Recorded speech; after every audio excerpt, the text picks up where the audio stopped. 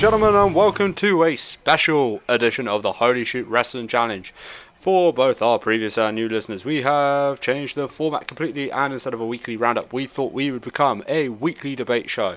We will also still be doing interviews, courtesy of our co-host Jason, on a regular basis too. So, what is a Holy Shoot Wrestling Challenge, I hear you ask? Basically, the Holy Shoot Wrestling Challenge is a new wrestling quiz show where the arguments, not the answers, win. Doesn't matter how bad your answer is, as long as the contestants argue their point well and destroy their opponents, then that is enough to win them the point. But, unlike previous episodes, this is a special edition, so usually we have a 3-count round and 5 normal rounds, but this time it's a draft special, a fantasy draft special. So, each person will have to have 10 picks. So there's 10 rounds this time round. They explain each pick for 30 seconds and then have 5 minutes debating why their pick is the best and why their opponent's pick sucks. Also, if the pick has already been selected, then they cannot select that same act. Also, one person equals one act. One act equals one pick. I really should clarify that. So anybody can select the New Day and all of the New Day off the board. Also, if you select one very gimmicky character like the Undertaker, nobody else can select the Undertaker. So you can't say, "Oh, I'll have Deadman Undertaker." The other person can say American Badass Undertaker. That ain't happening. At the event of the tie, we will also have an 11th round. The draft order will be a snake order and will be decided by a very quick question to these guys that they're not aware of just yet. And also, it's not too evil. Also, here's a swerve that they don't know about. I will also be picking 10 picks throughout the course of this evening, and the reason why is just for laughs. I'm not actually competing, and because it's a pick, they're not allowed to have that pick. So Okay. And so, I mean, you two will rotate the order, but I'll say, you're not allowed this pick. So, is that clear, gentlemen? Crystal. Mike? Harry. Okay. Yep. Right. Introducing first, he is the undefeated, undisputed Bedfordshire Brawler from Bedford. He has a record of 3-0. Sam Layton! Oh yeah, the ace of the Holy Shoot Wrestling Challenge has returned. Here to lead the division into a new era of arguing. That is still more charismatic than the Seth Rollins promo. I can do the laugh as well. How's that? Does that make it better or worse? Becky Lynch is attracted. Turn off that phone! Someone's on the telephone. And introducing his opponent. He is really interrupting the podcast on the telephone. He is from Sunderland, Tyne Wear, with a record of 2-2, Iron Mike Remington. Boo! I'm back, He's rubbish. and again I'm better than ever. Is that the best you can do? Boo, he's rubbish. Booing is tiring. I'm saving my energy for these hot wrestling picks I'm about to do. You keep booing away over there. Yeah. So I'm not sure if I want to exclude a pick after the second round. I'm going to let you have the first round off from my crazy choice. But in order to determine who goes to go first, gentlemen, who was selected first overall in the original draft in 2002? Go. I don't fucking know. Triple H? Wrong. Sam. The Rock. Was Correct. he even wrestling? Oh, nice! Yes! I was like, was he even wrestling then? The Rock was the first ever overall draft pick to SmackDown. Vince McMahon's SmackDown. So congratulations, Sam. Do you want to go first or second? I'll go first, because then it gives me an advantage of being able to pick the thing I want. True, but it's in snake order, so Mike will get the third pick, you'll get the fourth pick, fifth pick, and then sixth pick. Oh, so. yeah, of course. That's fine. Alright, no worries. let me just get a spreadsheet up. I'm very prepared this evening. I haven't just finished work, so sorry for this shitty podcast you're about to We're all hear. about technology here in Holy Shoot. Spreadsheets. Yep, Excel. Yeah, I have a pad and paper. I'm showing everyone on the webcam, but obviously this is an audio podcast, so you can't see. I have a blank Word document. Well done, guys. Well done. Well done for, especially you, Sam, especially with the audio podcast thing. Anyway, let's commence the draft. What is your first overall pick? 30 seconds to explain your reason, starting from now. So I picked kind of a theme for my wrestling show, which is that we can all agree in the 90s, kind of early 2000s, there were some incredible matches, and a lot of those wrestlers were under the influence of illegal substances or alcohol at that time. So I am putting together a roster. A working title. You have 10 seconds remaining to make your pick. Happy Fun Time Wrestling Show. So my first pick is the Hart Foundation, Jim Neidhart and the British Bulldog. Ooh, Mike, you have 30 seconds to explain your pick. I am putting together a roster of the best wrestlers ever, which I thought was the whole idea here. So my first pick is the showstopper, Shawn Michaels. Cool, and my pick would be Eddie Guerrero because I love him, so you can't have Eddie. Brilliant. So, fight. I mean, picking the best wrestlers ever is kind of a bit dull, isn't it? Like, yeah, fair enough. Shawn Michaels was good at wrestling, but you're not going to get any entertainment value out of that. Whereas my guys, Jim Neidhart and the British Bulldog, had some of the best matches of their career whilst absolutely blitzed out of their minds. So, you turn up and see them, you might get one of the best tag team matches of all time. Whereas Shawn Michaels, not delivering the goods, I can't believe you're arguing Shawn Michaels doesn't deliver the goods. If anyone delivers the goods any more than Shawn Michaels, I'd like to meet him. There is a reason he's called the headliner. He has done so many innovative, what's the word? Inevitable things in his life. He's started the ladder match. He started the Hell in a Cell match. He has had 11 match of the years according to PWI. He can be a heel. He can be face. He is the absolute best all-round wrestler. You've got two good wrestlers, but I've got one great wrestler. I have two of the best wrestlers of all time. I think you'll find, and two of the most exciting and unpredictable. You're saying Jim Neidhart is one of the best wrestlers of all time? Have you seen that? Yeah, he was. As part of the Hart Foundation, he is excellent. Defined the tag team division. Was Shawn Michaels. You seen that match he had with Hulk Hogan where he decided, I'm not having a fun time anymore, so I'll just behave like an idiot. Jim Neidhart and the British Bulldog stayed up for 3 days smoking crack, and they still made it to every TV show they were booked on. That's something, Shawn Michaels couldn't say as much. When he lost his smile, he was like, I don't want to do it anymore. Whereas my lads, they just got, handful of painkillers, back out there, back on it. I think Shawn Michaels has taken pills and smoked with the best of them. He had an absolute Hall of Fame career, had a career-ending injury that didn't end his career, and he came back and had another 10 years. He came back for what we thought was one match against Triple H. It turned out to be, a run better than the first one. He gave us so many amazing memories, so many moments. Your guys, I mean, the Hart Foundation, Jim and the Bulldog, is that what you're going for?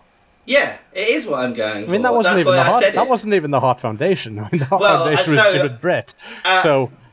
I'd like to correct you there. For someone who claims to be like a wrestling historian, you have made a fatal mistake there. The Hart Foundation has had many iterations, and one of them was a stable that included Jim Neidhart, the British Bulldog, and Owen and Bret Hart. So they would have but you specifically said Bulldog and Jim as if, So basically what you've done is not picked Brett when you could pick Brett according to your own logic. Well, no, because because I have a themed show, Mike, the Drunken on Drugs Happy Fun Time Wrestling Show, and on that show I can't have Bret Hart because he was not drunk or on drugs very often. So, and also I would take the whole Hart Foundation as a stable, but I thought it would be unfair to pick 4 wrestlers as one act. I see. And 4 of the best of all time. Well, I think my wrestler, if he's put on the roster, we know he can be a great face, we know he can be a great heel, he can communicate with the audience, they love him, men love him, women love him, children love him.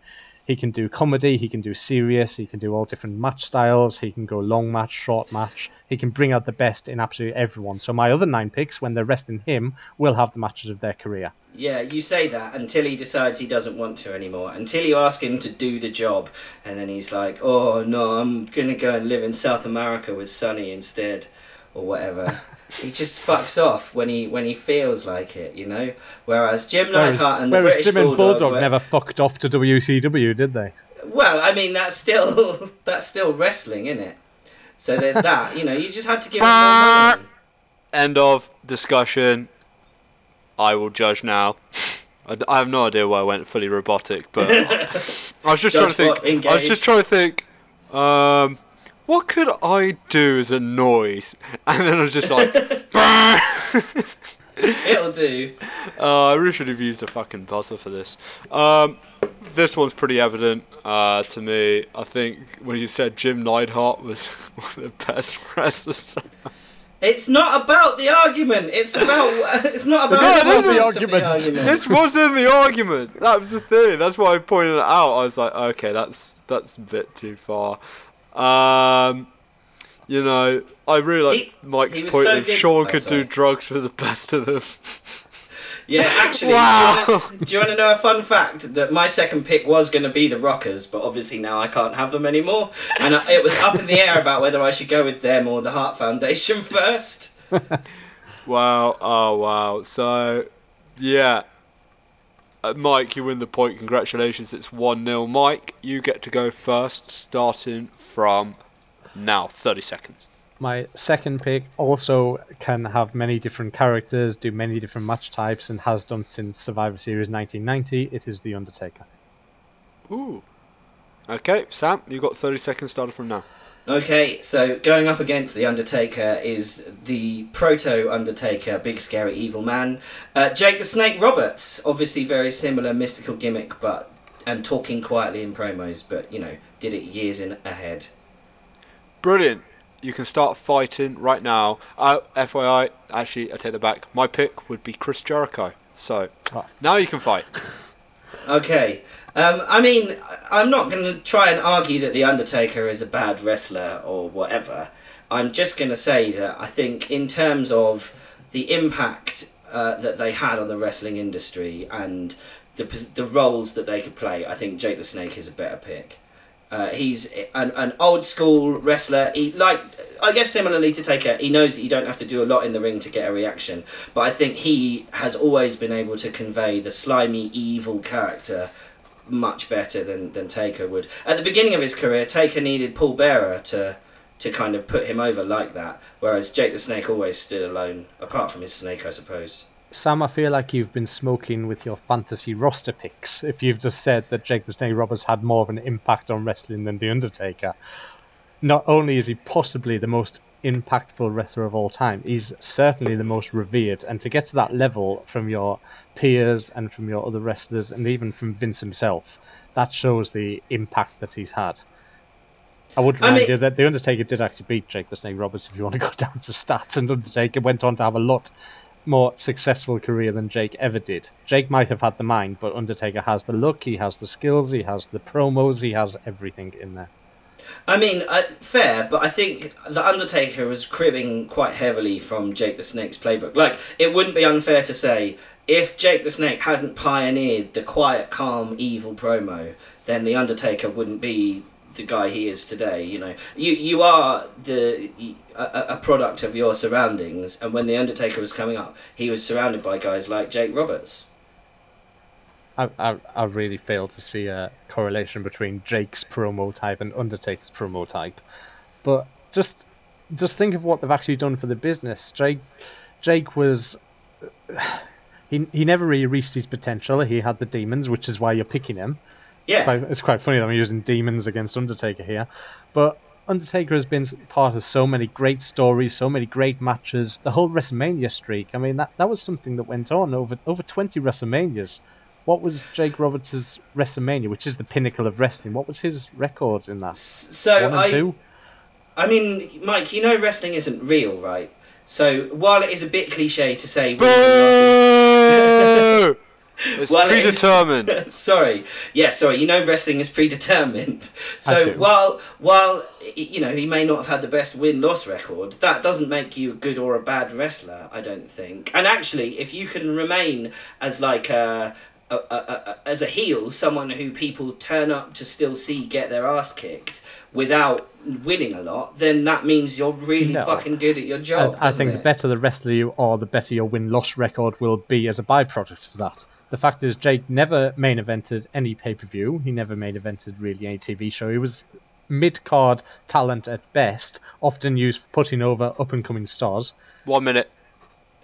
I think he definitely did main event a lot of old pay-per-views, but I obviously don't have the encyclopedic WWE knowledge to quote time I'll happily tell you that Jake never did main event a WWE pay-per-view. There is no encyclopedia that will tell you that he did. You may have him as part of a 5-on-5 Survivor Series final match. Back in the late 80s would be the closest you get, and I don't even recall that. What was that? The thing where he made the snake bite Macho Man on the arm? Wasn't that the end of a show? That was a Saturday night main event. Yeah, that's still a main event, isn't it? But you don't need to main event to be a good pick. I think comparing the two, I mean, if you just think of, you can quickly list off the top of your head 10 great Undertaker matches. The ones against Shawn Michaels, the my number one pick. Think of the chemistry that my guy has with the number one pick. Yeah, but Mike, when you turn up, you might get the Snake Eyes promo, or you might get one of the best promos you've ever heard. And Jake the Snake is a good. Oh wait, there might be another minute. Shit, I got that wrong. Continue. Oh, okay. Yeah, so to expand on the point I had to make in a very small amount of time, when you turn up to a Jake the Snake show on my Drunken on Drugs Happy Fun Time Wrestling Hour, you might get the best promo you ever heard. You know, the one he did about when the snake was biting Macho Man, he didn't care about Macho Man's eyes. He was just looking into Miss Elizabeth's eyes. That promo, that's fire, right? Whereas you might also get that one where he's like, if you want to play 21, I got 22. If you want to play Snake Eyes, my I got guy two can of them do multiple promos. He's been multiple different characters. He's been the Demon Undertaker. He's been the American Badass. But with Undertaker, even the entrance, his entrance gains as much excitement sometimes as the matches. Mike. And when the entrance does that, when the crowd pops, when they hear one syllable dong, you know you've got something special. Mike, the American Badass Taker. Okay, this time, stop. I really like both picks. I love Jake Roberts. He's one of my favourite old school guys. Who doesn't love The Undertaker? Apart from... I don't know, who doesn't love The Undertaker? So this is actually a really tough decision for me. I really like your argument, Sam, about being a product of your own surroundings, and he was a huge influence to The Undertaker, in my opinion, in the early part of his WWF career. However, I think Mike just always had a great counterpoint. The lack of main events, The Undertaker being a bigger star over a longer period of time. I have to go with The Undertaker opinion there. It was just very good counter arguments from Mike. So I think that's fair enough. I'm never going to win in an argument against The Undertaker because there's so many, like, he is a legend, you know. Yeah, but is he as big as legend Jake Roberts? You know, you should have argued better. See, if you'd had Jim Neidhart at that point, I would have struggled. So, British Bulldog, Jim Neidhart, Shawn Michaels, Eddie Guerrero, Jake Roberts, The Undertaker, Chris Jericho is off the board. Sam, you get to go first in round number 3, starting from 3, 2, 1, go. My pick for round 3 is a wrestling legend both in the amateur and the professional scene. He won a gold medal with a broken freaking neck. It's Kurt Angle, but specifically, while we do get all of their acts, I'm having the Kurt Angle from TNA when he was all on pain pills and cocaine and doing moonsaults. That's the Kurt Angle I want. Essentially, Kurt Angle is off the board. It doesn't matter about gimmicks. Okay, Mike, go. That's a very strong pick with an Olympic gold medalist, but Austin 316 says I just whipped your candy ass. Well, Steve Austin, in case Sam didn't get that. I did. Okay. I am going for... Who should I go for? I haven't thought this one out. I am gonna go... You know what? I never thought I'd say this guy, but this guy's coming to my head. Sting. I like Sting. I'm going to have him in the third round. I don't know why, just Sting. Anyway, you've got 5 minutes to fight, starting from now. I really want to go first, just to remind you all that while Steve had the massive feud with Vince and the anti-boss character and the comedy that he did and the great matches and the matches against Shawn Michaels and against The Undertaker and against The Rock, I just think we all forget what an amazingly good wrestler Steve Austin was. The matches he had at King of the Ring 96 against Shawn Michaels, you see the speed that they are moving at. Nobody really gives him credit for what an amazing wrestler he was before all of the rest of the things.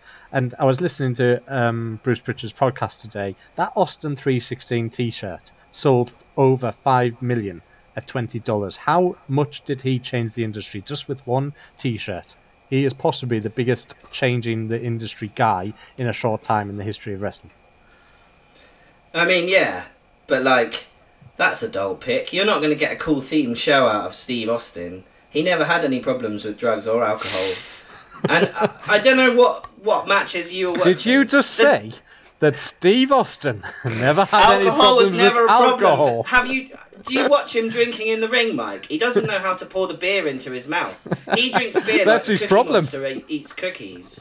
Like, it just all falls out. I've watched him live do it. I think you're harping too much on trying to find people who have substance abuse problems here and forgetting what we're trying to do. We're trying to pick the best 10 wrestlers that make up a roster, and you're trying to make them all have an orgy. No, I'm picking 10 wrestlers who would either deliver the greatest hour or worst but most entertaining hour of wrestling you've ever seen. That's the theme of my picks. Talk about fantasy booking. I must try and do this for our Watch Wrestling group. Say, hey, here's a wrestling event that might be shit or might be good. Take your pick. No, it will be good. It's just there's two different ways it could be good. Gentlemen, I'm going to interject. Can you please actually stick to promoting the wrestling? And I'm not really too fussed about addictions and stuff. Let's actually stick to the wrestling. Thanks. You got 2.5 minutes.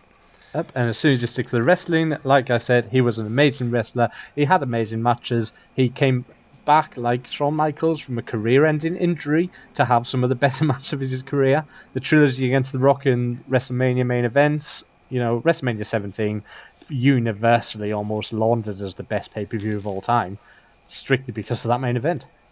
So what I would say in response to that is that a lot of what you said there could also be said about Kurt Angle. He also came back from a career-ending injury, potentially multiple times, in order to have some of the best matches of his life. I would also go on to say that a face is nothing without a good heel to play off. And so, while Steve Austin did undeniably have Vince McMahon, a lot of what got him started was his feud with Kurt Angle, the milk truck, that kind of thing. And Kurt Angle had to be there for him to deliver that. Also, going back to your point about him being a good wrestler, I know what Steve Austin matches you've been watching, mate, because in mine, he punches people a lot, he does a Luthez press, then he hits the stunner, and that's the end of the match. He's hardly a technician, like... Can I just give you a quick list of Brian Pillman, Bret Hart, Shawn Michaels, The Undertaker, The Rock, all people he'd had main runs with before he got in the ring with Kurt Angle. And you're saying he didn't get going till he met Kurt Angle. I think we can rewind.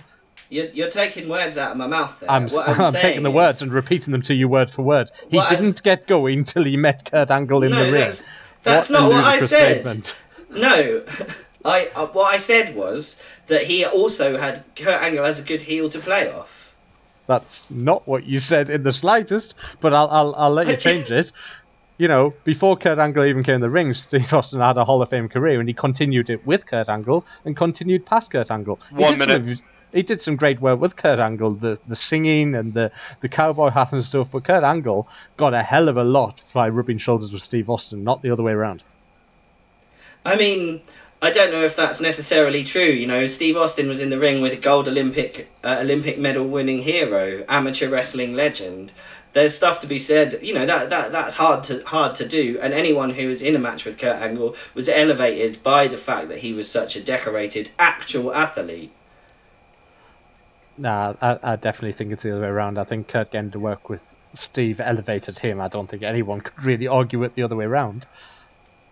I mean, we're not also. I mean, we're not just talking about Kurt's work with Steve Austin either. He's been in excellent feuds with Edge as well. D-Generation X, Shawn Michaels. He's had great matches with. You know, he's incredibly versatile. Still gets a massive pop now. And Steve Austin did stun a Trump just to get a few bonus points.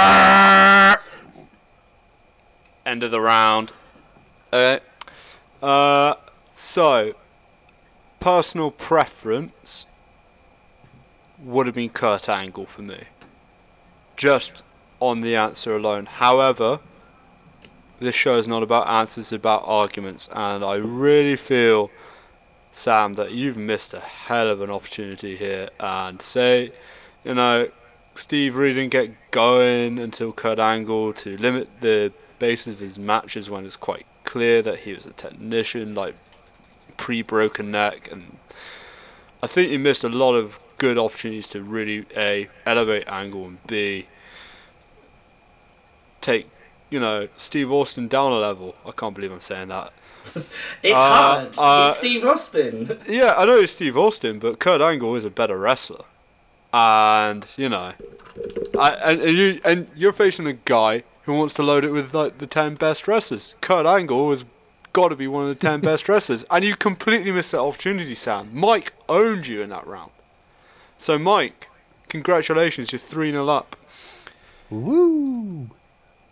Oh, you're not Ric Flair. Oh, I really wish I picked Ric Flair.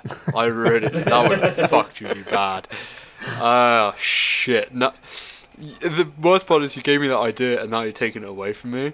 So, Mike, who are you going to pick for the opening of the fourth round? Wait, what? Oh no, I thought you went first last time. No, you went first. Yeah, I did. Fair and you enough. wasted on Kurt Angle over Steve Austin. I mean, Jesus Christ.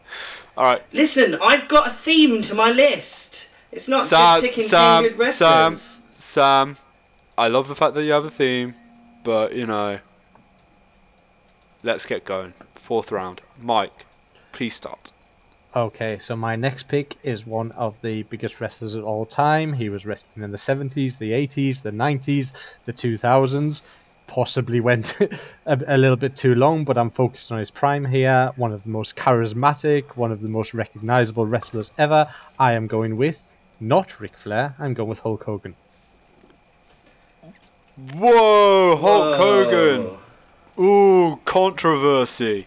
I love a bit of controversy. Just as much as Sam does. Sam, what's your It's me next. So, I am going to go with the styling, profiling, down low riding, airplane, nudity boy, the nature boy, Rickolas. Buddy Rogers! Rickolas, yeah. I wanted to extend his name, but I'd already started saying Rick, and I couldn't think of how to make it longer, so I went with Rickolas. Yeah, obviously it's got to be him. He's the ultimate wrestling party boy. How could I not have him on this show? Okay, and I am going to pick someone of the older era, Randy Savage. So Randy Savage is off the board, gentlemen. So if you had Randy Savage, tough titties. Anyway, you have 5 minutes to fight, starting from now. I mean, Mike, you've picked a terrible racist to be on your straight for the race card. Straight for the race card. Not only is Hulk Hogan a terrible racist and a homophobe, yeah, I said it, but he's also terrible at wrestling. His finishing move was a fucking leg drop. I've never seen a Hogan match where I thought, God blimey, that was exciting. That really stood the test of time, didn't it? Just think, here's a big roided up blonde action figure man yelling and caterwauling about the ring, and then ultimately just falling over on someone in quite a lame way. I'm getting the feeling you're not the biggest Hulk fan, but look, Ric Flair, while he was having his career in the second or third tier, Hulk Hogan main evented WrestleMania 1, WrestleMania 2, WrestleMania 3, WrestleMania 5, WrestleMania 6, WrestleMania 7, WrestleMania 8, WrestleMania 9. Are you going to sit here that Hulk Hogan is the reason that we are sitting here having this podcast? We can always point to one person who may have had the biggest impact on wrestling. He has something amazing. And I've just listed all of these WrestleManias. He then went away and turned heel and changed the face of the wrestling business again. Your guy, it's Ric Flair. He's always been Ric Flair. And to say Hulk Hogan has the same match time and time again, Ric Flair also had the same match time and time again. Except Hulk Hogan was doing it and doing better with it, making more money from it, making more fans through it. He is why we are here. Ric Flair... don't think Actually, so. mine was JBL. There's another pick. All Hulk Hogan really proved, Mike, is that if you can politic well enough in any business, then you can get to the top, even if you're dog shit at what you do. Like, that he only got to the top through being a massive shitbag. It's well documented that he was manipulative, he went out of his way to put people down, he never did the job. Hulk Hogan kicks out at 3.2, brother. Like, if he had to lie down, he would make you look weak by kicking out immediately the 3 count went down. Well, yeah, he was a big superstar. Wrestling, again, like, you manufacture the stars. He just happened to be roided out enough to get to the top. The other thing he brought to the game was how to get other people to take the fall for your steroid use, which he perfected. Whereas Ric Flair defined what it means to be a heel draw. He defined what it meant travelling around the country as the NWA champion to have people want to turn up to wrestling shows because they hate you so much. But not so much, like making them hate him, not enough that he would drive people away because they didn't want to see him. People actively came because they disliked him. Yeah, and he always won, but he always made it look like the guy he was fighting was the best in the world. I think that's a great point. I think a lot of people did go to a show because they hated Ric Flair, but I think a lot of people even more went to a show because they loved Hulk Hogan. I mean, yeah, well, if you're going to argue size of shows, then yes, WrestleMania definitely is a larger one-off show than a lot of the shows Ric Flair was on. But in terms of like making the towns, doing the job, being what it really means to be a wrestler on the road, Ric Flair embodied that. And then to go on to have a huge career in kind of what you might now consider the mainstream of the WWE, and to still be relevant all this time later. In 2019, nobody wants to see Hulk Hogan anymore. But when you say love still it being relevant, we're 2 weeks away from Team Hogan versus Team Flair, so they're on exactly the same level of relevancy. I just think if you were to show a non-wrestling fan a picture of the both and say, can you name these people, Hulk Hogan would be the one that they name, because he had the bigger impact. Because he's a breakfast cereal cartoon character with like horrible... He's a horrible blonde man who looks like someone took a beefsteak and then wrapped it round loads of dull hair. It's gross. He looked amazing, he gave amazing moments, he gave amazing memories, whereas unfortunately Ric Flair might have had so many great matches, but hardly anyone saw them. And I think right now, if we were to say what the best thing Ric Flair gave us, her name is Charlotte. You can't, in all honesty, you can't say that. Really? I think I'm talking from a typical wrestling fan. If you say, tell me something about Ric Flair, they'd say Charlotte. If you say, tell me something about Hulk Hogan, they'd say WrestleMania or Leg Drop. It's not the best thing that he ever did. Or Brooke Hogan, yeah, that industry legend. I'm sorry, I just don't see it, and I don't think a wrestling company in 2019 needs Hulk Hogan on the roster. I think Hulk Hogan is an amazing addition to a roster just because of the eyes he brings to it. And then everyone else who's doing amazing gets those eyes on him just by being in the ring. Brother! See what I did there? Yeah, you can enjoy It's the end of the round. Oh, okay. Shut up, Sam. I'm talking now. I couldn't tell because you keep interjecting anyway while we're arguing. So I wasn't sure if that was just another one. True, I just really want to get involved. I mean, Mike, you missed a great opportunity to bring up Ric Flair's dodgy past. You know, Sam laid down the racism card, and the homophobic card. But you know, Ric Flair had his domestic problems, to say the least. So you could have brought that.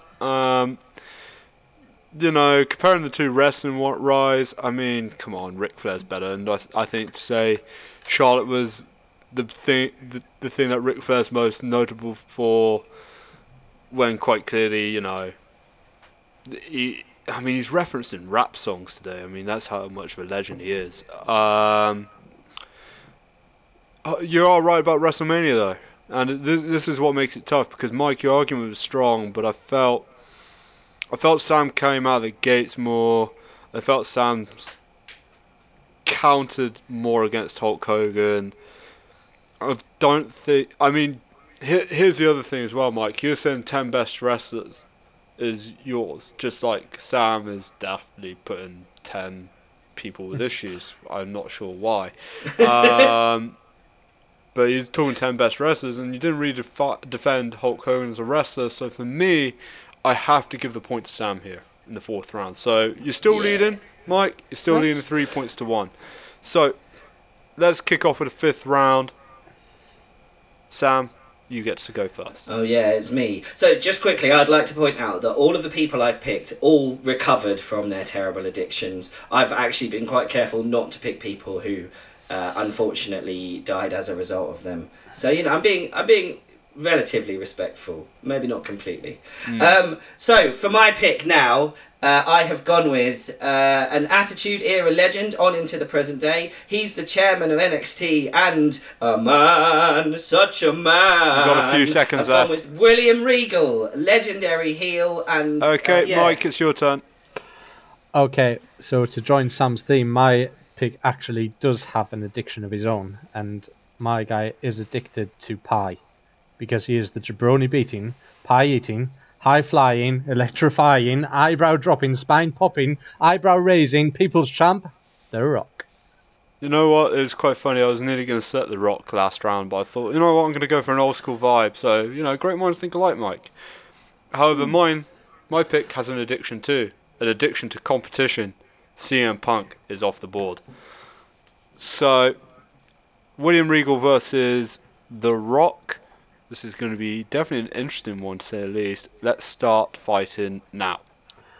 So back to my theme of being great wrestlers. If you look at some of the matches he had and the way that he improved early on, you saw Rocky Maivia come in at Survivor Series as the all smiley, wanted everyone to love him, could wrestle basically, but couldn't do anything, and the people hated him. And he could have just given up at that point, but instead he embraced that. The people want to hate him, he would become the people's champion. Such a metamorphosis on the back of hatred has never been seen, and he went from being just a mediocre mid-carder to one of the biggest stars of all time. Yeah, with 2 of the worst finishing moves of all time as well. The rock bottom, aka I'll take a back bump, and the people's elbow, aka I'll run against the ropes to build up momentum and then stop and do a little dance, because that'll make the move hurt. And what do you think? What do you think of William Regal's finishing move? I think it's great. It's a submission hold. Yeah, what's it called? I can't quite remember. It's called Fuck Off, Mike. All right. yeah, very variable. I could see kids all over the world doing that in their break time. Let's go out and play. You lie down and I'll hit the fuck off, Mike. I don't think teachers would love that very much. My pick was it's not just about in-ring ability, though, is it? It's about playing a character and bringing something to the business. Yes, which my guy does better than anyone who's ever NXT stepped in that ring. has become a global brand. They're not developmental anymore. They are the 3rd brand in the WWE, and he could bring that kind of management knowledge to the Drunken on Drugs Happy Fun Time Wrestling show.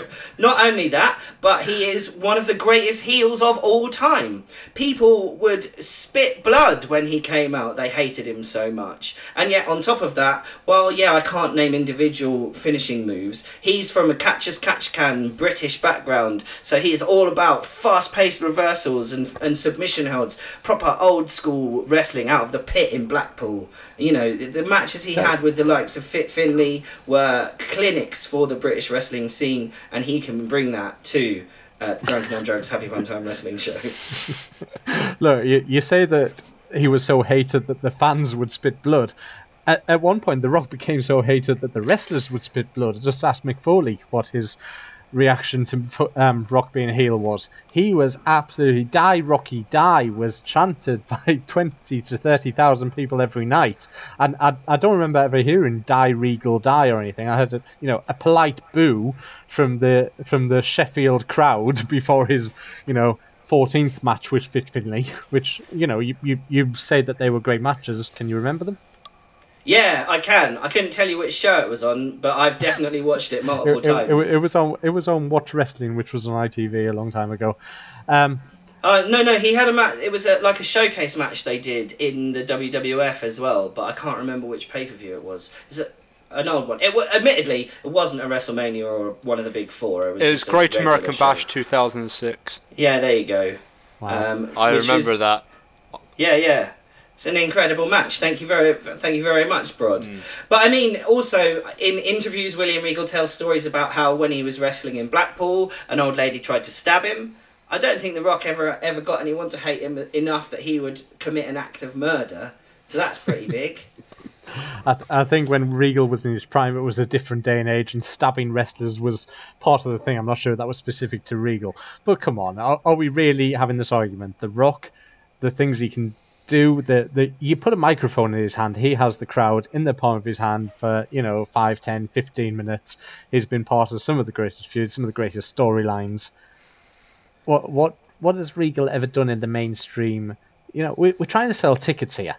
Who are the kids going to buy tickets for? Who are the adults going to buy tickets for? So I think if you ask anyone who left wrestling after the Attitude Era to name a few big stars, they would come out with The Rock. They would come out with people like Steve Austin. They would come out with The Undertaker and Kane. But they'd also say William Regal. He's actually, I think, an incredibly well-remembered character because people fucking hated him.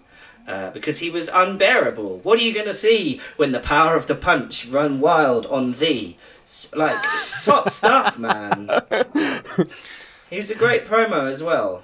Yeah, The Rock was a legend, undeniably, but he doesn't fit with the theme of the show. He was a legend, and you think about the matches with Triple H, Taker, Jericho, Hogan, Cena. Which matches really stand out in WWE for Regal? We've been over this. His matches with Fit Finlay. His matches. It's not just about it's about we're trying to build a roster matches. that will be great, not build a roster that used to be. I'm sorry for your ears, ladies and gentlemen, but I really wanted to get super involved. I think I might have pissed off the neighbours. Anyway, I'll get over it. Yeah, I hope so. Bloody hell, what a rubbish round from both of you, if I'm honest. Like, Mike, you really should have trounced him. You really should have done.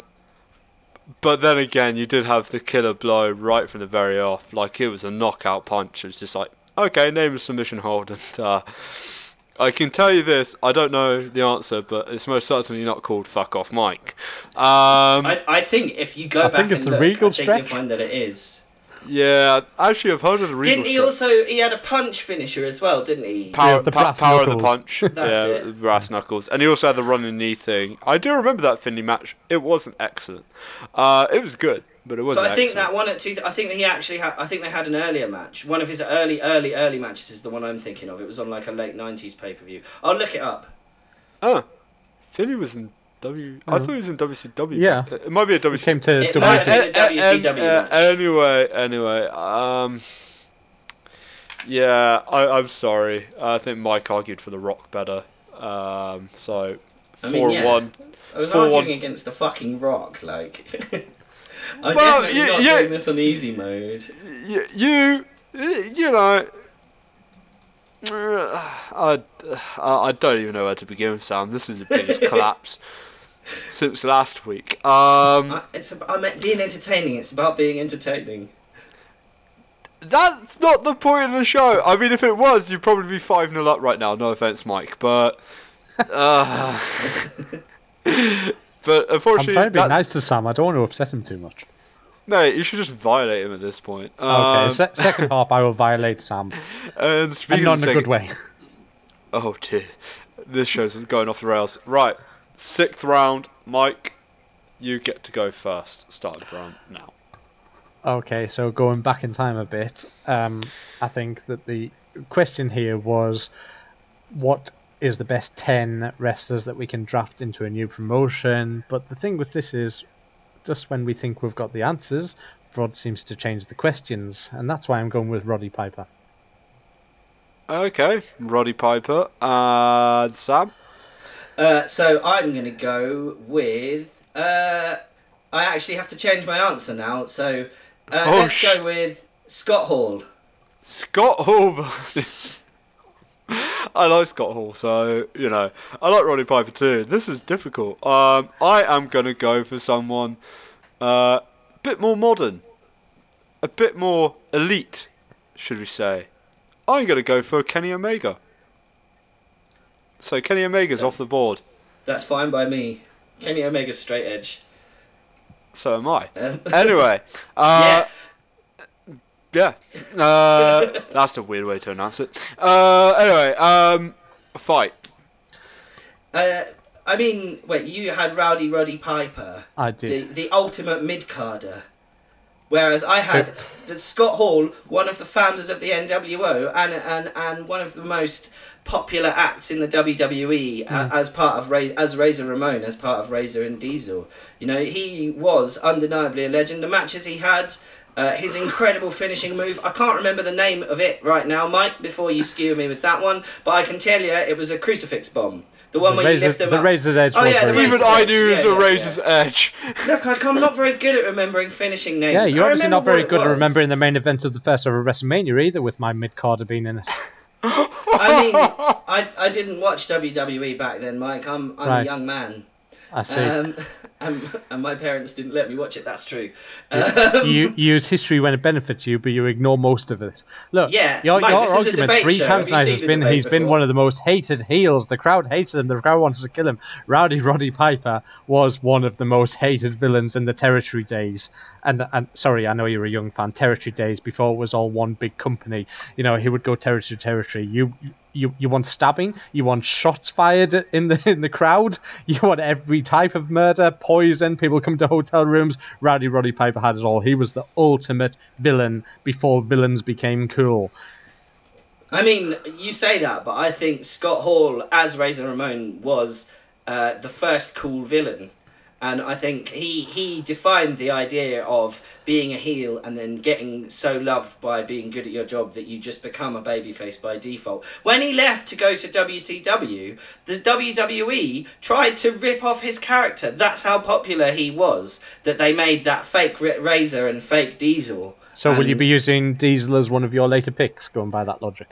No, I won't be. I didn't think Kevin, so. No, because he's absolute rubbish, right? Yeah. Clearly, Scott Hall was the stronger of those two. Kevin Nash is not good at wrestling; he's just big. Whereas Scott Hall was the one who carried that team, and was one of the greatest parts of the NWO as well. Which, as you said earlier when we were talking about Hulk Hogan, defined the idea again of being a cool heel or having an attitude. Yeah, he was part of that. But what happens in the ring aside, Piper's Pit was one, it was the first real wrestling talk show, which these days has so many offsprings. They all look back at Piper. You said earlier about Jake the Snake being an influence. Not many people would have had more influence on wrestlers growing up that we know today, and that you love, you being a young fan, as Roddy Piper. The way to talk, the way to act in the ring, the way to generate heat. He really was a teacher. Whenever he came out, he would show so many different things, and he could be hated and loved at the same time, or he could switch between the two. He had the crowd totally in his own hands. Whereas Scott Hall, did his character really ever modify past that? Not really. When he was Scott Hall in WCW, he's completely different to Razor Ramon. He did all that stuff you said, and he wasn't even talking in an accent that was his own. He's doing a fake accent, and people still bought it. You say you do everything character. I said. When did he ever host a talk show? When did he ever switch between heel and face on the same night at whim? The crowd would boo him when he says something, and then cheer when he says something, and then boo him when he says something. Scott Hall was just, as you started off with your poor argument, a mid-card wrestler. Well, I don't think he was. He's one of the... Admittedly, he wasn't the highest drawing WWF champion of all time, but how many times He was never WWF champion. Oh, I thought he was. Oh, no. No, I'm glad you know your own pick so well. Listen, it's not about stats. Oh. Okay, maybe it is a little bit. But look, fuck off. If you say another thing that it's not about, we'll have it up to 5. What is this about? According to you, it seems to be about people who were on drugs and have come back. You seem to be forgetting the overall point of this. We've got 10 picks to make the best roster that we can get. Yeah. Roddy Piper, You think of brilliant matches. You look at WrestleMania 8 against Bret Hart, still talked about these days. Main event at WrestleMania, was part of the WrestleMania tournament, was part of the WrestleMania 3 Battle Royal. so many top moments there. He went undefeated from his time joining WWF in '85. He went undefeated till WrestleMania 8. Vince must have realized. I mean, Vince isn't stupid. We might think he is sometimes these days, but those days Vince isn't stupid. To make an undefeated wrestler, wow. I mean, again, wrestling is predetermined. Your win-loss record doesn't indicate your skill in the ring. As the Scott Hall's promos that were clearly written for him. I think he was better on the mic. Ding, ding, ding! It's over. And boy, this is over. I mean, from the very off calling Roddy Piper a mid-card and being swatted down with the first ever WrestleMania main event, not even knowing that Razor Ramon was never a WWF champion, and just Roddy Piper, the arguments that Mike made for his guy were far stronger. So, with regret, I think this could have been closer, but with regret, I have to give Mike the point again. Mike, you're leading 5 points to 1 heading into the 7th round. Sam, you need to win out plus the 11th pick if it does go into overtime in order to win. I mean, I'm not going to lie, Brod. I don't think there's much chance of me doing that because I know what I've picked next. There's confidence for you. I'm trying to think of some, I don't know, Road Warrior Animal? I don't know. Anyway, so... Can I just check, sorry, did you already have Bradshaw? No, I did not have Bradshaw. Oh, okay, I thought you said you had JBL. No, I jokingly said JBL got me to wrestling when it's Eddie Guerrero. Hence, Eddie Guerrero is my first pick. Oh, I see. Okay. But Eddie Guerrero, Chris Jericho, Sting, Randy Savage, CM Punk, and Kenny Omega are my guys at the moment. So, anyway, Sam, you get to pick in the 7th round. So, pick first, please. Cool. I'm going to have the man whose finishing move is named after the area code that he lives in, and not what I said on a very early episode of Holy Shoot. He is a tiny Mexican man who we all love to cheer, and he's good at doing flips. It's Rey Mysterio, 619. Really? You're negative about Rey Mysterio? Okay, cool, whatever. I wasn't negative. I made a quote about how I thought what I thought the name of his finishing move was after, and it wasn't that. It's just the area code he lives in. Okay, Mike? Well, I don't know the area code of where my guys live, but I am picking one of the greatest tag teams of all time, Edge and Christian. Ooh, Rey Mysterio, Edge and Christian. And you know what, guys? I'm doubling down on Bradshaw. Again, JBL! No one's going to pick him anyway, but I'm picking the greatest WWE champion in SmackDown history, JBL. Take that, Kofi Kingston, Brock Lesnar. Boo. Anyway, you have 5 minutes to fight, starting from now. So my argument is in 2 points. You've got the best tag team in terms of working together, in terms of innovation. The matches they had, TLC, the ladder matches with the Hardy Boys, they did things first that no one else had seen before. And then when they brought Lita into the fold, it was really a beautiful thing to see. Then they split up and went into singles, and I'll save that for when Sam wants to say some irrelevant comment that turns out not to be true. They never main evented a pay-per-view or something. I'm not saying anything like that because I'm not a fool, Mike, unlike you. Oh, however, you forget I can see you.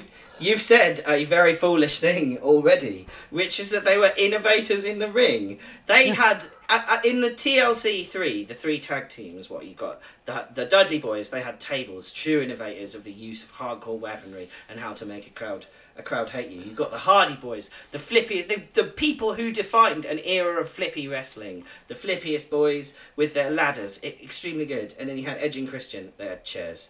There's nothing exciting about chairs. Their finishing move was the concerto. That's creative. We both hit them with the chair at the same time, but from opposite sides. So then it's not really clear which direction they should fall over or how they should sell the move. I really wish you were in charge of wrestling because you obviously know better than everyone who books these matches, because TLC won. I believe Edge and Christian won, and TLC, I believe Edge and Christian won. They must have had something other than hitting them with chairs at the same time. They were good at talking on the mic. That was it.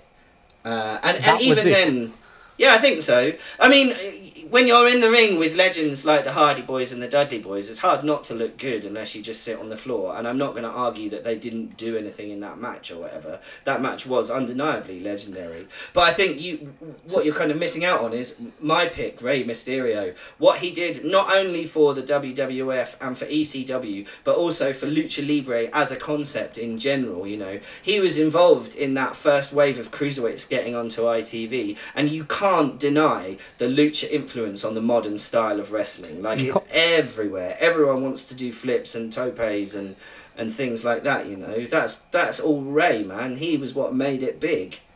Hi guys, we just had technical difficulties at this part, so we're just going to continue on. They have about 2 minutes left. Guys, restart fighting. Okay, and as soon as my guys split up, their singles career go off in two different directions. Edge becomes one of the greatest heels we'll ever see, the ultimate opportunist, you know, multiple-time WWF, WWE champion, goes on to have stipulation matches of his own, feuds with Cena, Taker, some of the best matches. Meanwhile, Christian has a slower start, but eventually comes into his own with his own catchphrase, his own matches, and wins the world title of his own. What does Rey Mysterio do after his, you know, world title reign that was clearly just a publicized gift for Eddie?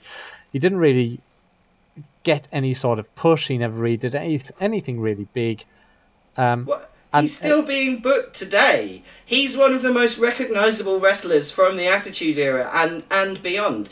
Again, I'll go back to talking about my flatmate, right? He was only vaguely aware of the wrestling industry, as everyone was in the late 90s. And the two wrestlers, or three wrestlers that he can remember, are The Rock, Chris Jericho, and Rey Mysterio. Everyone remembers him. Everyone gets behind an underdog. Well, one more minute. I'm not here to argue against your flatmate's bad memory, but when earlier I said Hulk Hogan, you immediately threw in the racism and the homophobic stuff. You know, I don't want to go to this level, but Rey Mysterio is possibly one of the main lucha guys ever. And in the mid-90s, for a little bit of money, he took off his mask. At that point, I lost all respect for him. Like, he went against everything that lucha stands for. He took off his mask, and then he put it back on and pretended it never happened. That is the ultimate for a lucha guy. Most of them go their whole life and you never see their face. We all know what he looks like. He lost his mystique before he came to WWE, and you know, from that point on, I never really rated him. Mike, people take off their masks in lucha all the time. Wrestling, again, I'd like to restate, as you seem to have trouble remembering, is predetermined, and things get hyped up to make them seem more important than they are, like they do on any television show. And so, obviously, the idea of... Time! Ding, ding, ding. The round is over. Okay, so this one's a bit difficult to judge, mainly because of the technical fault we had. But prior to the fault, I think Sam made an excellent point of how influential Rey Mysterio was to the wrestling industry as a whole, probably more than Edge and Christian, which is something that wasn't really defined. And I think that was a separating difference between the two, in my opinion, in the two arguments. So I am actually going to give you another point, Sam. Congratulations, you're only three behind Mike. Can you catch up? No. Can you catch up? Have a little bit of belief in yourself, son. Wow, I've never seen such lack of self. I mean, this is a wrestling show in a way. You got to hype yourself up, man. Oh yeah, sorry. Yes, obviously I've made an excellent pick here. That's more like it. Anyway, Mike, you get to kick off the 8th round. Okay, so instead of what I did last time and bring a tag team in, I'm just going to go with a singles wrestler. But it might as well not only be a tag team, it might as well be a whole stable, because my next pick is Mick Foley. Ooh, Mick Foley. A guy I've actually met. Really cool guy. Anyway, I like just bragging about that. Sam? So I am going to go with a man who sadly was taken from us quite early, I think, but had undeniably made an excellent mark on the industry, particularly in ECW. I'm having Brian fucking Pillman. Oh shit, Brian Pillman, Mick Foley. Who am I going to go for? I'm going to talk about a person that left a mark in the industry that I feel that no one's going to pick. And that's Becky Lynch. I like Becky Lynch. She can be my 8th pick. So, you know, because I don't think anyone will select her, which is sad Yeah. because she is great. I couldn't find any women that fit the theme, so I've actually got none in my list at all. China. No, mate, she died as a result of drug shit. abuse. Oh, Same fuck with yeah. Miss Elizabeth, can't I have forgot. her. Same with Luna Vachon, can't have her. You see, I actually think of the wrestling. That's the difference between you and me, Sam. I'm like, oh, China is awesome. But No, there's loads of people I'd have liked to have had, but I couldn't have them because they died in tragic ways, you know. And I'm not sick. I'm just making light of people who got better, which is fine. Anyway, speaking of things that can only get better, this fight. Mind Games. Sam, Mind Games, a relatively small, minor WWF pay-per-view, didn't have that many buys and, didn't have that much story leading into it or coming out of it, and yet Mick Foley versus Shawn Michaels, both have said that is their favourite ever match. Have you seen it?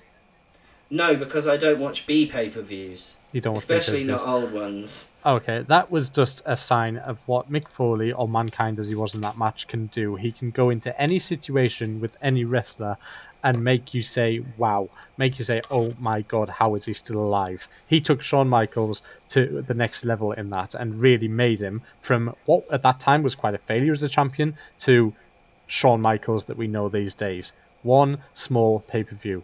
So many moments Mick Foley has just taken something small and made it into something huge. He took a sock and made it into something huge. He took a random match in Germany and made it into half an ear loss huge. He took an opportunity to write the first chapter of his book and made it into something huge. That's what Mick Foley does. He takes small and makes it large. I mean, I think you could argue that anyone could create oh my god moments if they don't care about getting injured. Like, yeah, Mick Foley's gimmick was, oh yeah, he gets back up. But, like, you can't deny that he did that because he was horrifically injured and damaged. I'm glad you said that because he came into WWF in 2006, and between then and the main retirement at WrestleMania 16, can you remember him being out injured? I mean, in 2000, yeah, that's after he did all the stuff that made him big. And I don't really remember. I don't think he wrestled much then, did he? That was when he was the commissioner of Raw and things like that. I'm talking from his debut to his final match with Triple H and The Rock and The Big Show at WrestleMania 16, where he was a full-time competitor. How much time do you remember him being out injured? I mean, anyone can work around injuries, Mike. Right. Have you seen him now? Have you seen how he moves now? How he gets around? He can't even bend over properly, man. He can't walk around properly. He's absolutely battered. Yes, because he gave absolutely everything to wrestling. He gave his mind, body, and soul. He put himself into every promo. He put himself into every character. Remember, Mick Foley comes with 3 characters. We've got Cactus, Dude, Mankind, each one with their own individual traits and techniques. I feel like, yeah, I'm not going to argue that Mick Foley wasn't good at his job, right? Because that's the thing with all of these wrestlers, is they're all pretty good. But Brian Pillman had the potential to become, like, a stratospheric legend. He was doing the Stone Cold, like, attitude thing before Stone Cold was. He, in fact, you could argue, in his tag team with Steve Austin as the Hollywood Blondes, he elevated Steve and put him in front of people so that he could then go on to become what he is now, the Stone Cold. Not only that, but Brian Pillman on his own cut some of the most fire promos of all time. That one where he debuted in ECW, he's marching around the ring screaming, Eric Bischoff is every single one of you smart motherfuckers rolled up into one giant piece of shit. That's a fucking promo, mate. And the whole crowd, there's a great kind of, they're cheering for him because they like the fact that he's yelling about Eric Bischoff because they're ECW, they don't like him. And then the crowd realises that he's actually insulting them and telling them that they're pieces of shit. You said 2 things there. You said potential. I'm glad you said that. He did have a massive amount of potential and he was taken from us far too soon. But Mick Foley and his 3 characters did get to reach their potential, and that's really great. And you also said, promos and how intense they are. Foley is known for his intense promos and the fact that he puts all of his feeling into them. And, if we really look at things that changed the industry, we could look at the fall off the Hell in a Cell, we could look at some of his hardcore matches. But I think the main thing that changed the industry, and, we're still seeing it to this day, WCW were beating WWF 83 weeks, I believe they won, until Tony Schiavone says, No point changing the channel tonight. Mankind gets to win the world title. And at that point, 1.5 million people switch over. That's how popular he was. If he'd said Pillman was winning the title, would as many people have switched? Would they have won the weight and Raws? I think I would Mankind argue was. yes. Well, Brian no, Pillman he'd made already passed away, so I don't think they would. But well, yeah, if you have an extra 30 years in the industry, then obviously you're going to get further. That's not really a fair comparison. But Brian Pillman put ECW on the map. They were kind of like they're just another big indie before him. And before his run there, he elevated them as a company, and it's undeniable the influence that ECW had on the rest of the industry. Not only kind of in WCW, but also in WWE. With people like Mankind. Stop. Boy. This one's tough. This one was well fought. There was the disadvantage to this argument was obviously that Brian was taken far too early from us. Great wrestler, ahead of his time. Mick Foley, great character worker, one of the best in terms of entertainment you're ever going to get in the industry. So it's very, very tough. Both terrific answers, both very good arguments. Boy, there is no denying though that Mick Foley had a bigger impact on the industry, and I think Mike made that very clear. And I think the 83 weeks point just edges it. I mean, it's a hypothetical how you could argue whether Brian Pillman would have the same effect. Could any superstar have the same effect? And I think that is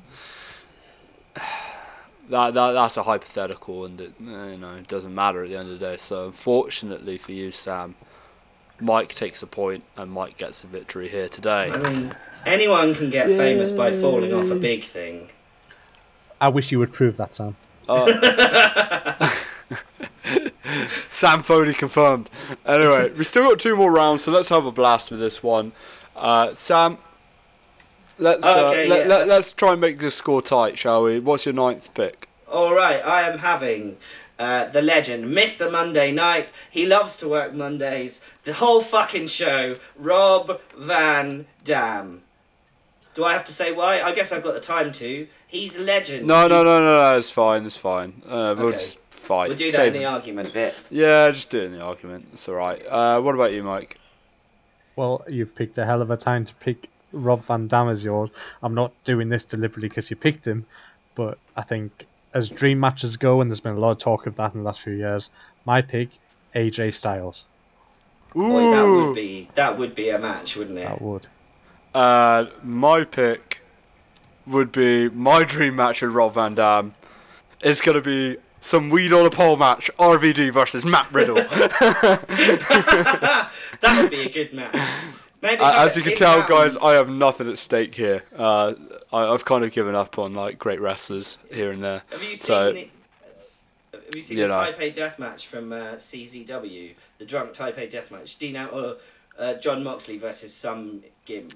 Where every time there's a referee stoppage, I can't remember. He's called Neil Diamond Cutter. He's just some indie guy, but they have to keep doing shots in the match. So you could incorporate that into Riddle versus RVD. Like, we'll have an old school British style rounds, and then in between each round you have to hit a massive bong, and then the winner is we'll just do a normal wrestling match after that. Oh my It'd god! Work. Book it, Vince. That's still more entertaining than Hell in a Cell pay-per-view that just happened. They can hotbox the cell. Oh shit. Anyway, fight, gentlemen, fight. Yeah, I think a lot of our arguments here are going to be exactly the same because you've got 2 of the most amazing in-ring performers of all time. Yeah, but undeniably. I think if we both just take a minute to go over our guys. I mean, mine started on the Indies. I first ever saw him in the Battle of Los Angeles in PWG, went to TNA and became really the face of the X Division, helped create that, had an amazing career there, went to New Japan, became leader of the Bullet Club, that's pretty huge, main evented at Tokyo Dome, Wrestle Kingdom, and then finally has come to have an amazing career in WWF. WWE.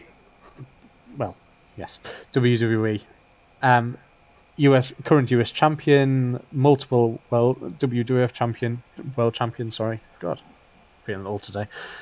What do you say about your guy? I mean, all of the same things you just said. He came up through the Indies. Your guy was never main event in the Tokyo Dome. Oh, right, yeah. He didn't work in Japan as much. That's fair. But he did come up through the Indies. He put ECW on the map. He was the hottest free agent in professional wrestling during the mid-90s. A huge draw on all of the shows he was on. WWF. I don't know. Yeah, he did wrestle on WCW, but I think that was later. But he was also a many-time decorated champion. He made the ECW Television Championship into a belt that mattered. You know, his run with it. And then his work when he was saying, you know, I'm Mr. Monday Night. I'm the promos he cut talking about Uncle Eric come and pick me up from this shithole. He made the ECW fans hate him, even though they loved to see him wrestle. Even though he had one of the flashiest movesets in the world, he proved that on the mic you can make people hate you, even if in the ring they love seeing you do what you do. Yeah. Plus, you're talking about AJ Styles. You can't act like AJ Styles would have the style he has if Rob Van Dam didn't exist. Like you said, they're the same wrestler, but RVD did it like 10 years before AJ did. Yep, totally agree with 90% of what you said. The last bit I'm not too sure. I think AJ took what RVD was and improved it tenfold. But I think the big difference is my guy, when he got his final big chance to win what is the biggest wrestling title, he took the ball and he ran with it. Your guy, he got the final chance. He'd been going his whole career, and then he decided to get caught smoking pot in his car or whatever and stripped of the title, and you know, he got the big opportunity and he threw it away. Yeah, it means he's chill as hell. It's not his fault that he's working for a company of uptight dickheads. It's just a little bit of weed. I don't think it was Vince pulled him over. I think it was the cops. Come on. It wasn't 2019 to start with. No, but we are in 2019. But it wasn't the cops necessarily, because loads of people got arrested for loads of stuff in the WWE. Brock Lesnar's on so many steroids, and yet he still works for the company. It's just selective. It just sucks that he got thrown under the bus, you know. But that's not that. I don't think that's his fault. And also, he fits with the theme of the show, you know. Undeniably exciting. No, that's your theme of the show. Yeah, which is why I'm arguing he's a good pick. Because not only is he a chill dude, and he probably has good weed, but also he's one of the best wrestlers of all time. I think everything, in and out of the ring. Everything Rob Van Dam does, AJ does a little bit better. So Rob Van Dam does the 5-star frog splash, AJ does the springboard 360, Rob Van Dam does the rolling thunder, AJ does the phenomenal forearm. I think everything's just a bit more spectacular, a bit more fluid, and he's a bit more longevity. He's gone longer, he's gone bigger, he's gone higher, he's just more recognisable. Your guy was an amazing wrestler in a niche market. He was a massive fish in a small pond, but when he reached the big pond, he never really hit the heights. AJ came in and has hit those heights. What are you talking about? All he had to do is point his thumbs to his head and everyone would shout Rob Van Dam. He was at least as big as AJ is now, if not bigger. I think that's a ridiculous comment. That's a what, sorry? A ridiculous comment to say he's as big now as AJ was. Oh, no, not now. AJ has successfully defended the world title at WrestleMania. That's my theme here. I think WrestleMania is the showcase of the Immortals, to con someone's statement. Another thing we have to consider is this is 2019. We're drafting for a present-day wrestling show. Would you really want someone as homophobic as AJ Styles on your roster? Rob Van Dam is a well-documented ally of LGBT people. He turns up to marches, he goes to Pride. Whereas if you ask AJ about what he thinks about being popular in the gay community, he flips the fuck out at you. He's like a massively what's the right word? Kind of backward guy, you know. He doesn't fit with a modern. I don't know why you keep going to these levels. Stop. Well, that took an interesting turn, and it's a shame that the 5 minutes came up, because I would have loved to have heard how this descended into madness. Bloody hell, this is tough. So, here's a fun little thing. All three superstars were first for me. Rob Van Dam was the first ever match I ever saw on television, and it was against, of all people, Charlie Haas. AJ Styles was the first ever person I saw on TNA that wasn't an ex-WWE guy, and Matt Riddle was the first ex-UFC fighter that I've ever met, with pizza sauce all over my face, and I was very drunk. But it was on my birthday, so how cool is that?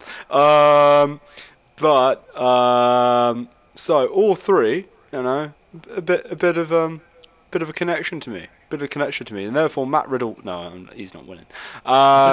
You can't win. You're the judge. I'm also This isn't wrestling, I'm Todd. also a heel. I don't. Oh. For as many accolades that you mentioned, Mike, I think the point of AJ Styles adopting Rob Van Dam's style is very key here. Like the promos in ECW and how influential he was to ECW. You in an era where superstars did get away with stuff, he was harshly punished at the same time, I think. So, Rob Van Dam wins the point. Rob Van Dam beats AJ Styles. And I'm a huge AJ Styles fan. Big AJ Styles fan. But, yeah, Rob Van Dam wins the point. So, it's 6-3 heading into the final round. Mike, you get to go first. I've got 3 people left on my list, and I really want to go with all of them. So, of my list, the obvious one to go for is Triple H. The kind of, ooh, I didn't expect that, is the Great Muta, and the kind of, oh my god, he's taking the piss out of Sam, is Nicholas. But, you know what? Please say Nicholas. Pick Nicholas. You'll probably still win. I'm being serious. You know what? Nicholas. Yes! Right. The undefeated Nicholas. Holy shit! Oh, okay, right. Sam, please tell me yours is ridiculous. Mine is as ridiculous, but in a different way, I hope. So, in keeping with the theme of the Drunken on Drugs Happy Fun Time Wrestling Show, we can't have a locker room full of people who like to be drunken on drugs without someone to supply the drugs. And so, for that reason, my 10th pick is ECW hardcore legend New Jack. Well-documented drug dealer. This is a fact. You can watch the shoot interviews, and he says nobody else was allowed to sell drugs in the locker room because I made sure they fucking didn't. Oh boy. What? In that case, I'm bringing back the Funkasaurus Brothers Clay. So we can't pick him. Such a shame. I was originally going to go for King Corbin in honor of the unwinnable Chen, but no, I couldn't do that. So New Jack versus Nicholas, the dream match. I really want to play this on 2K19 now. I might download DLCs. No, you definitely don't. New Jack has a very bad track record being in the ring with children. So I mean, we have to fight, so fight, but I don't give a fuck. To make a serious argument, while New Jack does have a justifiably quite bad rap because he did stab that kid that time. I watched a shoot interview, right, where someone said, you stabbed him 9 times, and he was like, I didn't fucking stab him 9 times. It was 12. It's like, damn, dude, really? Are you doubling down on that, man? Yeah, fair. He did stab that guy. He probably shouldn't be part of any real wrestling company that's not based on substance abuse. No. But you cannot deny that he was an innovator of making rural white people extremely mad in southern USA, and also kind of actually trash wrestling. Like, he was incredibly creative in the ring with his staple gun. He pioneered the use of the staple gun and the cheese grater. He was doing the guitar shot before Jeff Jarrett was. Like, yeah, alright, he wasn't the best wrestler in the world, but he didn't have to be. People wanted blood, and he gave them blood. Sam, I've gone through my encyclopedia of knowledge, and I've failed to find a Nicholas versus New Jack match to quote here. So, firstly, I'm going to say that at his age, I think Nicholas is prime for somebody like New Jack to convert into a drug user, which does fit in with your modus operandi. Yeah. Nicholas is undefeated. Nicholas has had a WrestleMania match. Nicholas has had more eyes on him at any one point than New Jack has had. he entered the ring with Braun Strowman with very little notice. I mean, he was plucked out of the ring, so I think we've got to give him credit for adapting to the situation. He came into the ring. At no point was he knocked onto his back, so he is not only undefeated, but he has not been knocked off of his feet. He tags back out, and then, look, wrestling, you've said it multiple times tonight, it's predetermined, it's acting. Look at him shaking. How did he manage to shake so well? It's almost as if he restricted the blood flow to his brain so that his hands would start to tremor, just so we'd get an idea of the fear of that. And then not only that, he wins the tag team titles and has the, at the age of 10, has the grown-up attitude to think, you know what? Maybe, just maybe, I can't defend these on a weekly basis. So went on live TV and vacated the titles. That's maturity that your adult New Jack doesn't have. Have you heard a Nicholas promo, Mike? They're terrible. It's like a child's doing it. Whereas New Jack is the most eloquent. Mate, have you seen the promo he does where he's like yelling about being a young black man out on the street in... Are you talking about Nicholas or New Jack? Somewhere. No, I'm talking about New Jack. All right, and then at the end of the promo, he's out in the ring surrounded by all these old racist white people. To be honest, no, I haven't heard that promo. Shout out to my brother OJ. Shout out to my brother OJ. 2 less to go. That's like, boom, nuclear heat, man. I haven't heard that promo, but I just think, we're picking our 10 wrestlers. What has New Jack got to give compared to Nicholas? Nicholas has a longer career ahead of him. I think New Jack is past his prime. He's too injured. He's still brain damaged off falling off the scaffold with Vic Grimes. I think Nicholas... Sorry? Twice. He fell off the scaffold with Vic Grimes twice. No, he threw Vic Grimes the second time. You're right. Twice. He did. He tried to kill him. Whereas Nicholas has no scaffold falls behind him. Hasn't taken any real bumps. He's in the prime of his life. He's doing well in his GCSEs, I hear. I really think that... Americans have GCSEs. I was going to say, Mike, Americans don't have GCSEs, 1. 2, this is a fantasy draft. We're not picking them now because some of my guys are dead, and that would be sick. You said earlier potential. I think Nicholas has more potential than New Jack. I think Nicholas has less likelihood to end up in prison for murdering somebody in the ring than New Jack, and I also think that the way that Nicholas took that tag was, it was perfect coordination, something that New Jack doesn't have. And finally, at least Nicholas manages to start the match without his music playing. I mean, has New Jack not learned the stop button on his CD player? Mate, that's what made his matches so good. That's what made his matches so irritating. Natural Born Killers, that's a banging tune. It is a banging tune until the match starts and we want to hear Joey Styles commentate. Can you imagine Joey Styles saying... He's going to say, oh my god, Nicholas is tagged back in for a second time. Look, I think the stats are on my side. I think age is on my side. I think criminal records on my side. I think wrestling talent is on my side. I think everything is on my side here. Nicholas is a better wrestler than New Jack already, and he has a good 60-year career ahead of him. Disagree. New Jack once overdosed on cocaine before a match, blew up and still finished the match with Bam Bam Bigelow.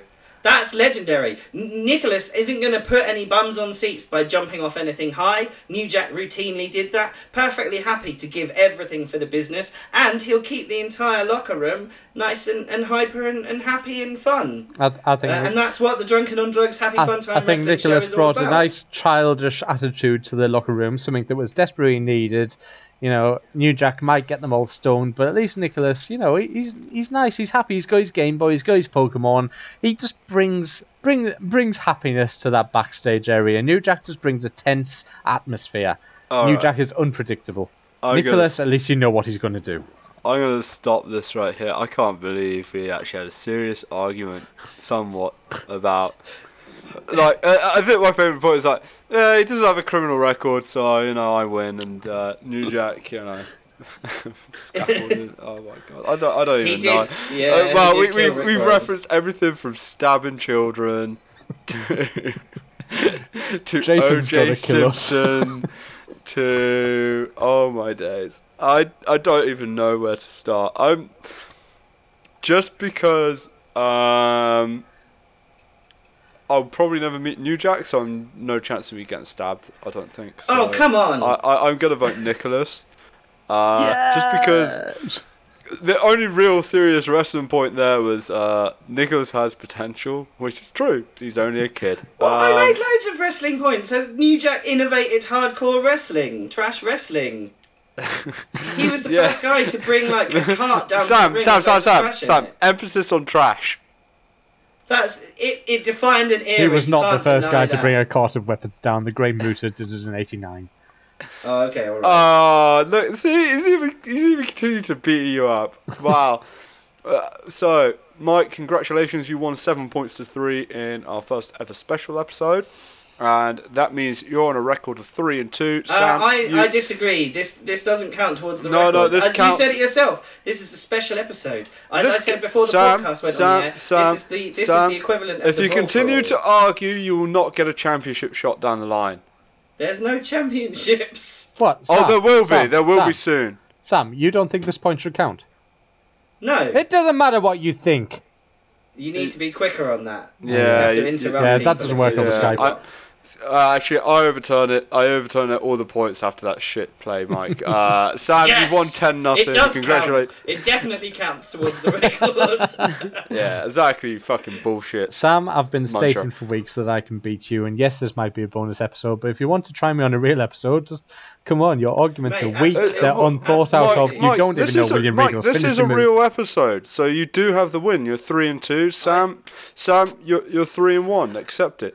Accept it. Sam, how does it feel to be beaten, victimized, and conquered by Iron Mike Lesnar?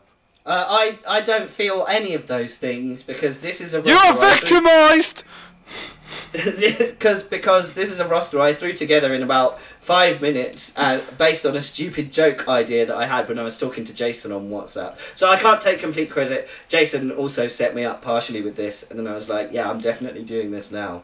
So yeah, it was hard. It was hard when I picked like a made-up tag team in the Hart Foundation, but not any of the iterations of the Hart Foundation. You should have picked Shawn one of them. fucking Michaels, or I had Jake the Snake Robertson, you picked The Undertaker. Sam, it's a fantasy draft. Like, I get why he wanted to do like something fun, but come on, Mike was going to bring his A game. Mike wanted to beat you. You should have wanted to beat him, and unfortunately, you went 5-1 down, son. You went 5-1 down. It was embarrassing.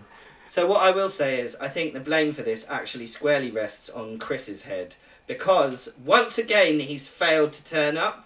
Chris was down. This was originally going to be a triple threat, ladies and gentlemen, which is why I did the stupid joke, because I thought, this isn't the big match I got with Mike. This is just going to be a stupid kind of jokey one. I'll let him and Chris have a bit of an argument. Wait. I, on the other hand, realised that at any point that I'm in the ring with Sam, that I need to bring my A game, because having dissed him for the last 4 weeks, and every time I'm on this pod, I really do need to beat him, whether it's in a singles match, a triple threat, a tag team, and you know... Guys, I think we need to settle this, okay? I think we need to settle this before we close out the show. I'm going to book a match of such epic proportions. We're going to have you two team up. What? It's Teddy Long here. Against a team of Chris and Chen. Holla holla. Chris and Chen? Wow, yeah, Chris is going to make his debut in a tag team match because I really want to put him over strong, such good shit pal. And Chen needs a win, such good shit pal. So, we're going to put you two in a tag team match against them. And this will count on your record as well. This will count on your record as well. So you're saying you need to work Chen together. needs a win, so you're putting him against us. Yeah. I believe in Chen and Chris. I believe in We're the Chen and most Chris. dominant team in Holy Shoot Wrestling Challenge history. I am the most dominant participant, even though I did lose today. Is this like a Daniel Bryan Kane, I am the tag team champions thing? You know when Daniel Bryan and Kane teamed up, it'd be, I am the tag team champions. Yeah. Oh, yeah. Okay, right. That's what I'm going to do, because if we win, everyone knows it will be because of me. Alright. Anyway, Mike, I want to get your closing thoughts after all of this. Look, I'm glad that having said that I would for 4 weeks, I've come here and taught Sam a lesson. I know he's still coming out with excuses and reasons and little side clauses over there, but, you know, when people are listening back to this, they won't remember who won, they won't remember the fact that I was 5-1 ahead. What they will remember is, I jokingly said Nicholas and won the point. This is beating you in epic proportions. This is like... It's as if we agreed 3 chair shots to the head and I hit you with 11. You know, I disagree, Mike. I think what people will remember is how entertained they were at my roster and funny jokes that I did. I don't think they'll actually work so hard to put together. I don't think they'll see that hard work. I think they'll see almost like a random pick out name and give it a name argument and make up historical facts, and when it suits you claim that it's predetermined, or when it suits you claim that you're young. I've got a new nickname for Sam. Instead of like Bad News Barrett, it'll be like Fake News Leighton. How dare you? I'm afraid I've got some fake news for you. Yeah. Anyway, I think WrestleMania 1 main event being a mid card is the memory I'll take away from this. Anyway, we're gonna have that match somewhere down the line. We're gonna also have the loser bowl between Dave and Chen, because I really want to hear that match so bad. Yeah. And I am definitely going to face Jason some point down the line. Unfortunately, I was ill a couple of weeks back, and then last week I was super busy with work commitments. So hence why that match has not happened yet. But from all of us here at Holy Shoot Wrestling Podcast, we want to say thank you for listening. And if you enjoyed today's show, then please do give us a subscribe. Also, remember to follow us on all the social media channels. So at Holy Shoot Pod on Twitter. I think that's correct. I'm going to check that now. Keep this in. Keep this professional. Okay, I was going to say, I can take this out if you want. No, F it. Right. Yeah, it is at Holy Shoot Pod on Twitter. I use the account every day, and I still get it wrong. Follow us on at Holy Shoot Pod on Twitter. Like us on Facebook at Holy Shoot Wrestling, and also follow us at Holy Shoot Wrestling on the Instagram. And also, remember, our dear listeners, let us in. Bye!